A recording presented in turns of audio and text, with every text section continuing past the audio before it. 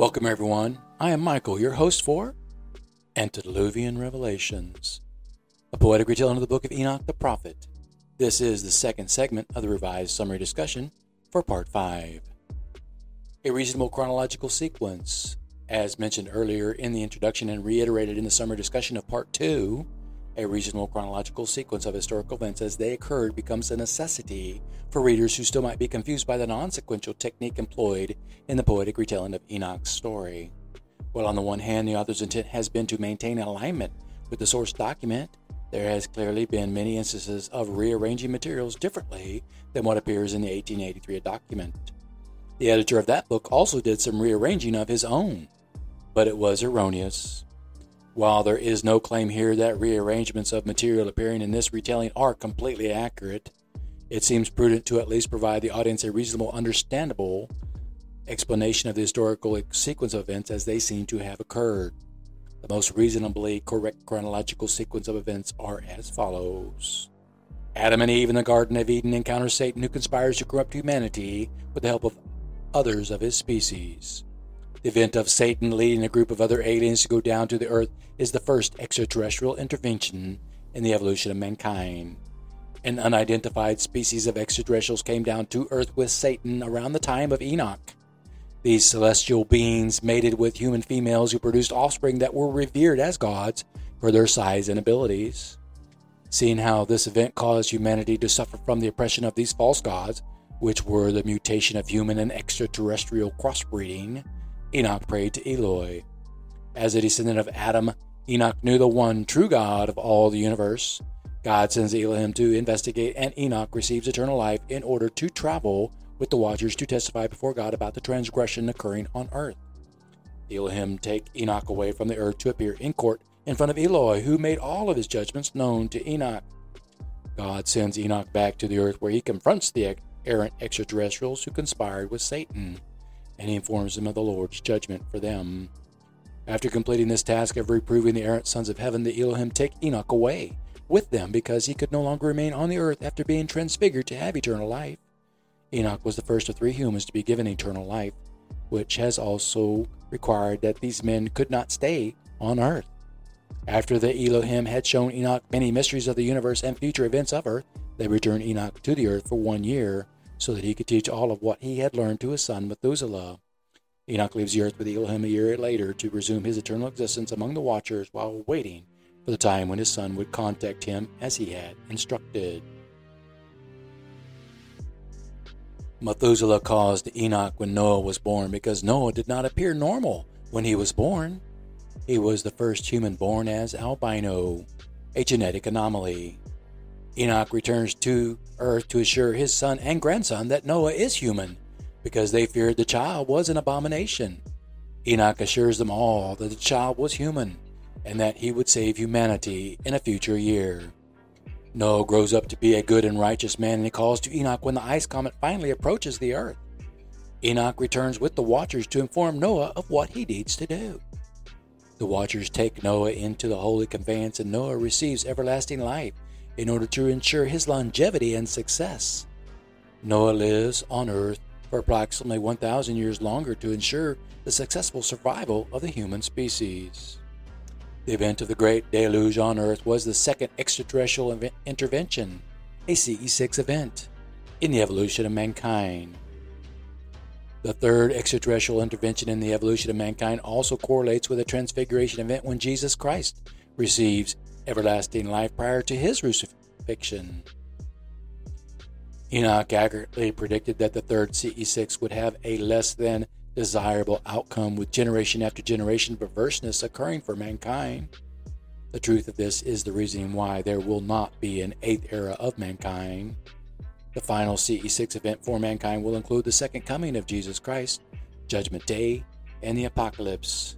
However, this final intervention event does not have the intent to prevent the termination of a species.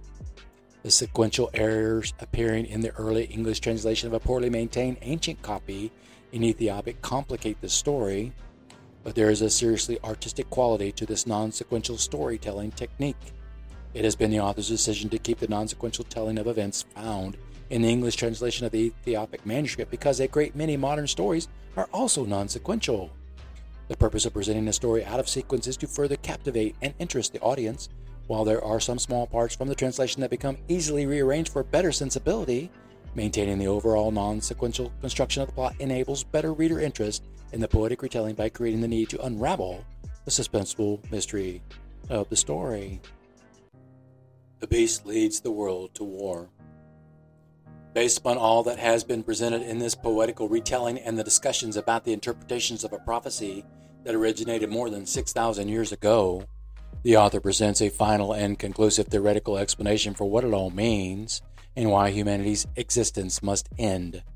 Mankind's warring and killing has not ceased, will not cease, and will result in the destruction of the earth by mankind's own doing. In an effort to end a heinous war perpetrated by a pagan heretic in the first half of the 20th century, the nation identified in this prophecy as the accursed of the accursed forever, the United States of America, discovered the power of a star and turned it into a weapon. If there was some confusion about why the United States of America would be the accursed of the accursed forever, then perhaps it might be clarified in the understanding that it has been the nation that discovered the power of a star for the purpose of making it a weapon. The event of using this power, which only God should allow any creatures to have, became instantly known to Almighty God, and he sent an emissary of peace to declare God's eternal truth.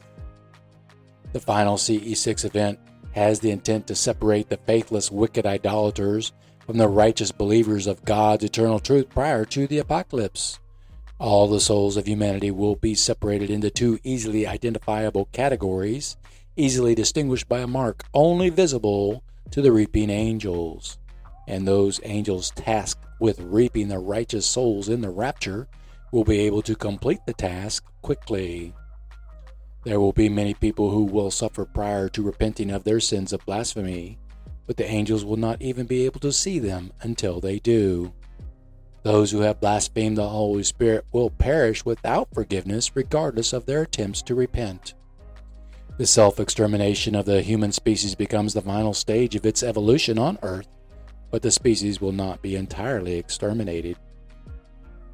The souls of the righteous who are taken in the rapture will continue to evolve, and they will become new life elsewhere in the universe.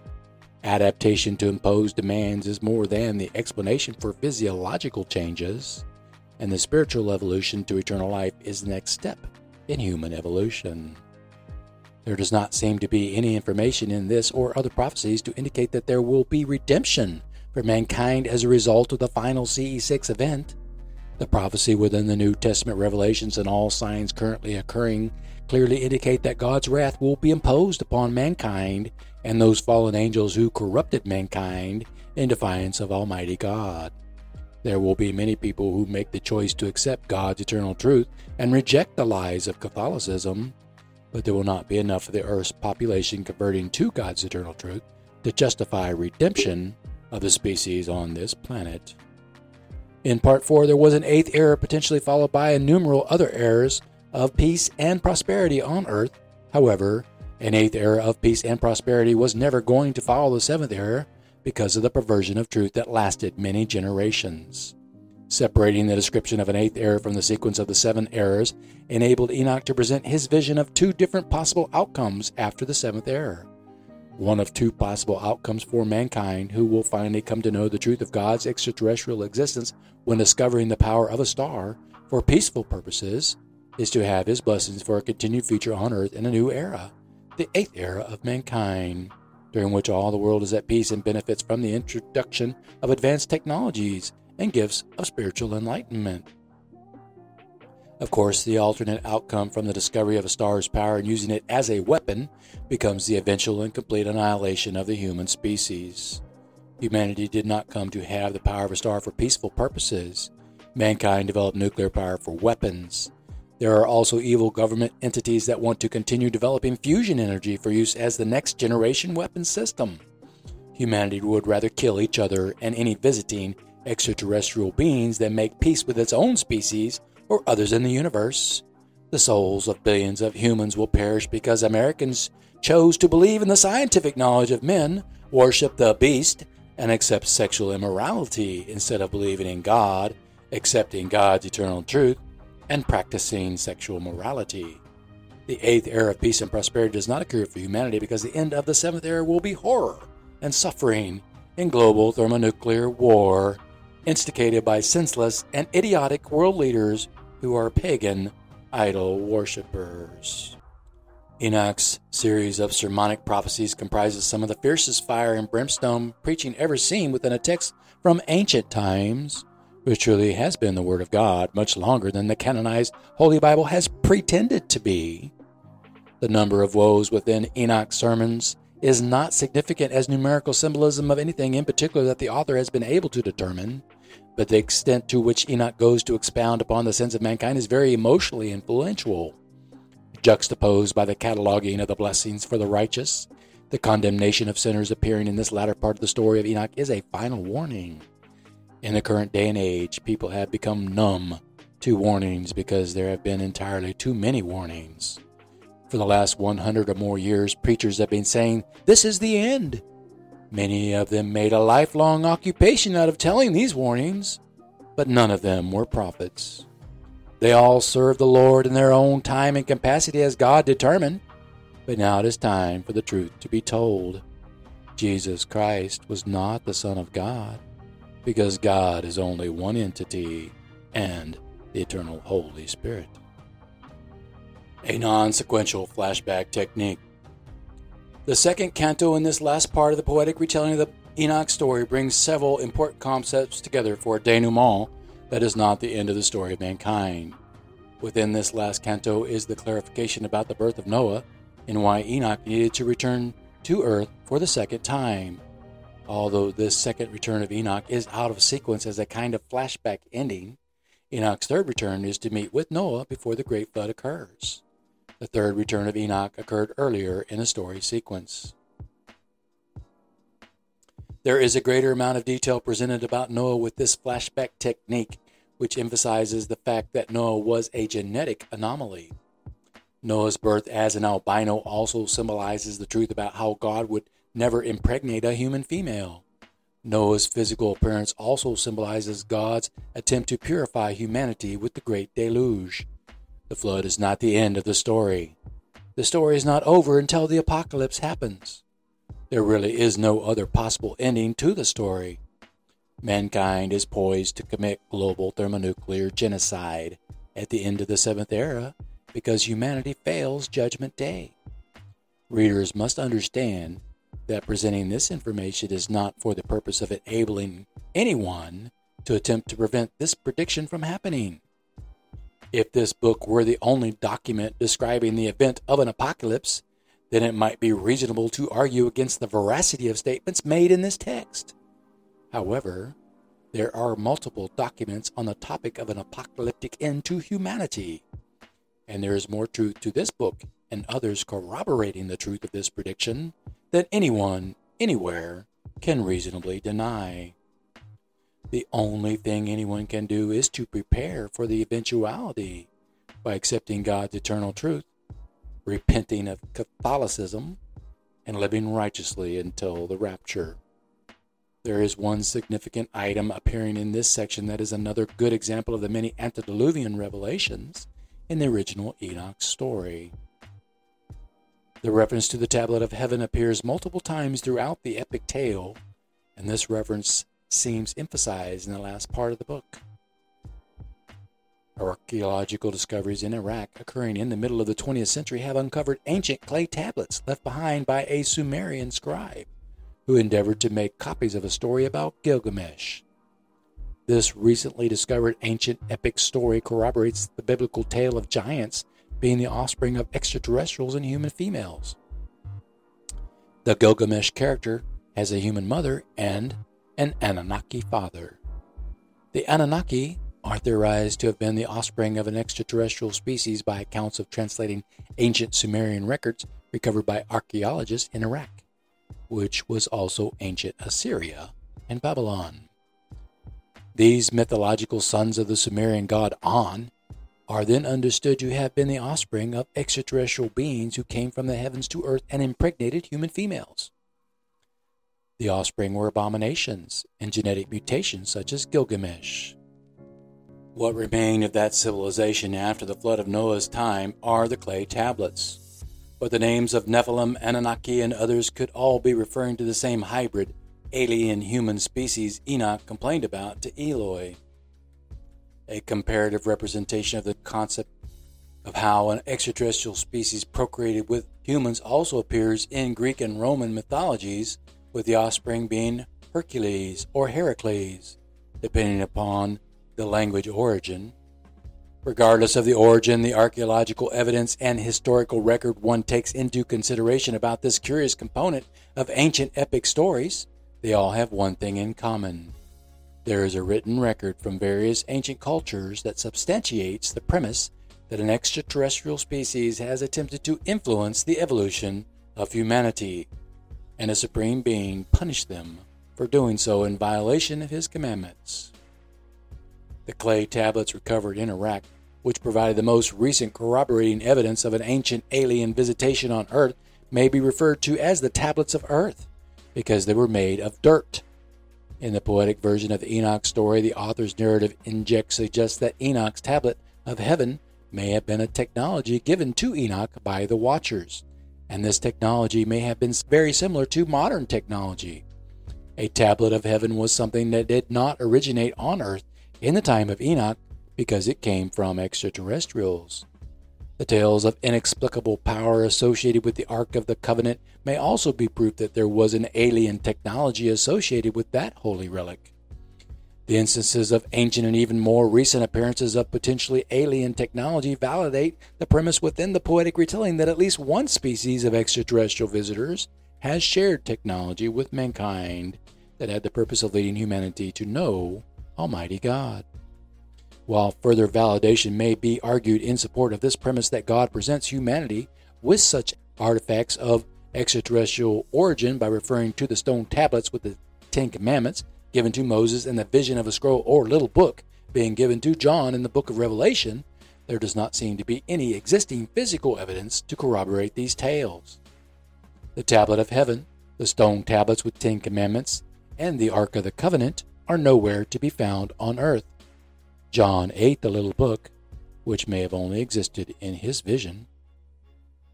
While it is possible to theorize that God ordered his eternal servants, the Watchers, to remove all of these items of an advanced technology in order to prevent reverse engineering of their technical capabilities before it was time for mankind to have that technology, it is relevant to consider that mankind has developed various technologies in the present day that can clearly explain how such ancient references to advanced technologies are not merely fantasies. All of these strangely familiar extraterrestrial originating and physically missing artifacts of advanced technology are not at all mysterious or fantastical. Lasers can write on stone tablets or steel plates. Handheld computing devices are common technologies that can read magnetic disks and thumb drives, and many of these technologies can be connected to each other for the transference or translation of data. Enoch's early vision of an advanced technology, the frosty orb with sound emanating from it known today as television, was not just a prophecy of a future invention. It was a testimony of how all these tales of advanced technology are true. Enoch's tablet of heaven was an advanced extraterrestrial technology that the Watchers had given to him when they returned him to his family for that 1 year when he was asked to teach them what they needed to know to prepare for the flood that would come in Noah's lifetime. The tablet of heaven stayed with Enoch when he returned to live forever with the Watchers. One might also consider the unusual description of Elijah's uncanny capabilities with what might have seemed like ordinary objects as potentially being examples of extraterrestrial originating technology.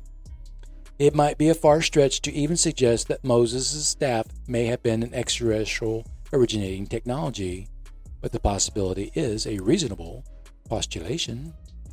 Although there is no physical evidence to prove these theories of advanced technologies, it is a certain conclusion that God chose these men in history for significant missions affecting the evolution of mankind. God's chosen ones. Noah was a chosen one who saved the righteous and the innocents from the first destructive reset on the planet, and nobody ever said he was the Son of God. Moses was a chosen one who liberated the Israelites from the oppression of the Egyptians who worshiped false gods originating from the time of the Nephilim, and nobody ever said he was the Son of God. Jesus was the chosen one whose message of repentance in the event of his unwavering testimony about eternal life in God's Holy Spirit will save the souls of the righteous from perishing in the apocalyptic fires of the final destruction of planet Earth. All people who say and believe that Jesus was the Son of God and born of a human virgin female will perish for that insult. Noah was not the Son of God, but he saved many of his family and the animals. Moses was not the Son of God, but he delivered the Israelites from bondage. Jesus was not the Son of God, but he delivered the message of God's forgiveness and hope for eternal life. God chose all of these men for a special mission, but he did not impregnate a human female to give any of them life. They were all heroes among men who answered God's call, and their spirits existed with God before their birth because it is God's Holy Spirit that gives all creatures life. Noah had a physical resemblance to the Elohim, the Shining Ones, when he was born, and God imparted a greater portion of his Holy Spirit within Noah at birth. This same phenomenon of spiritual blessing occurred for Jesus, although there are no existing texts that describe Jesus as being born albino. It was not a requirement to be born as an anomaly to receive God's spiritual blessing at birth. At a minimum, the claim that Jesus was truly blessed with a greater portion of God's Holy Spirit at birth than other human babies is a reasonably acceptable postulation. Enoch, Noah, and Jesus have specific and physically surviving written records validating that God transfigured them to have everlasting spiritual life. The written stories about all three of these historical persons and Elijah are documented occurrences of CE4 events occurring thousands of years ago. And these records are the undeniable archaeological evidences that mankind has been interacting with extraterrestrials for thousands of years. God is an extraterrestrial originating entity and an eternally spiritual being. The description of Elijah's transfiguration are not as clearly recorded in the Old Testament as they are in the events which occur in the Book of Enoch the prophet for both Enoch and Noah. The greatest detail of transfiguration appears in the hearsay testimonies. The missing testimony is that of the actual witness, the Apostle John. Hiding this testimony was the instruction God further gave John when he ate the little book, because that enabled the concealment of Enoch and the punishment of mankind for the last 2,000 years. Elijah cowered in a mountain cave until God called to him to come out. While the details in the scripture describe an extreme disturbance outside of Elijah's cave that can only be the holy conveyance arriving on earth, the event of transfiguration is not described in writing the same as it has been for Enoch, Noah, and Jesus. If Elijah was not transfigured after he came out of hiding, he was surely gifted with everlasting life when he ascended into the heavens in a whirlwind. The evidence that provides at least an acceptable conclusion that God transfigured Elijah to have everlasting life is that he later ascended into the heavens in a CE4 abduction event. See 2 Kings chapter 2, verse 11. If the record of Christ telling his disciples that they knew Elijah as John the Baptist is actually true, then there is no practical reason to believe that Jesus' resurrection proved he was the Son of God. Elijah appeared as one of the two witnesses at Jesus' transfiguration after he was beheaded as John the Baptist. If the assumption of the sequence of these events is accurate in this case, then Elijah's presence as a witness to Jesus' transfiguration proved eternal life was possible to Jesus, who had known Elijah as John the Baptist. Jesus came to know the truth about John the Baptist's true identity during his transfiguration, along with the other apostles who were present at that time. Well, that concludes the segment of the summary discussion of Part 5. The next episode will be the third segment of this summary. Be sure to subscribe for notifications of new releases. Thank you for listening. I am Michael.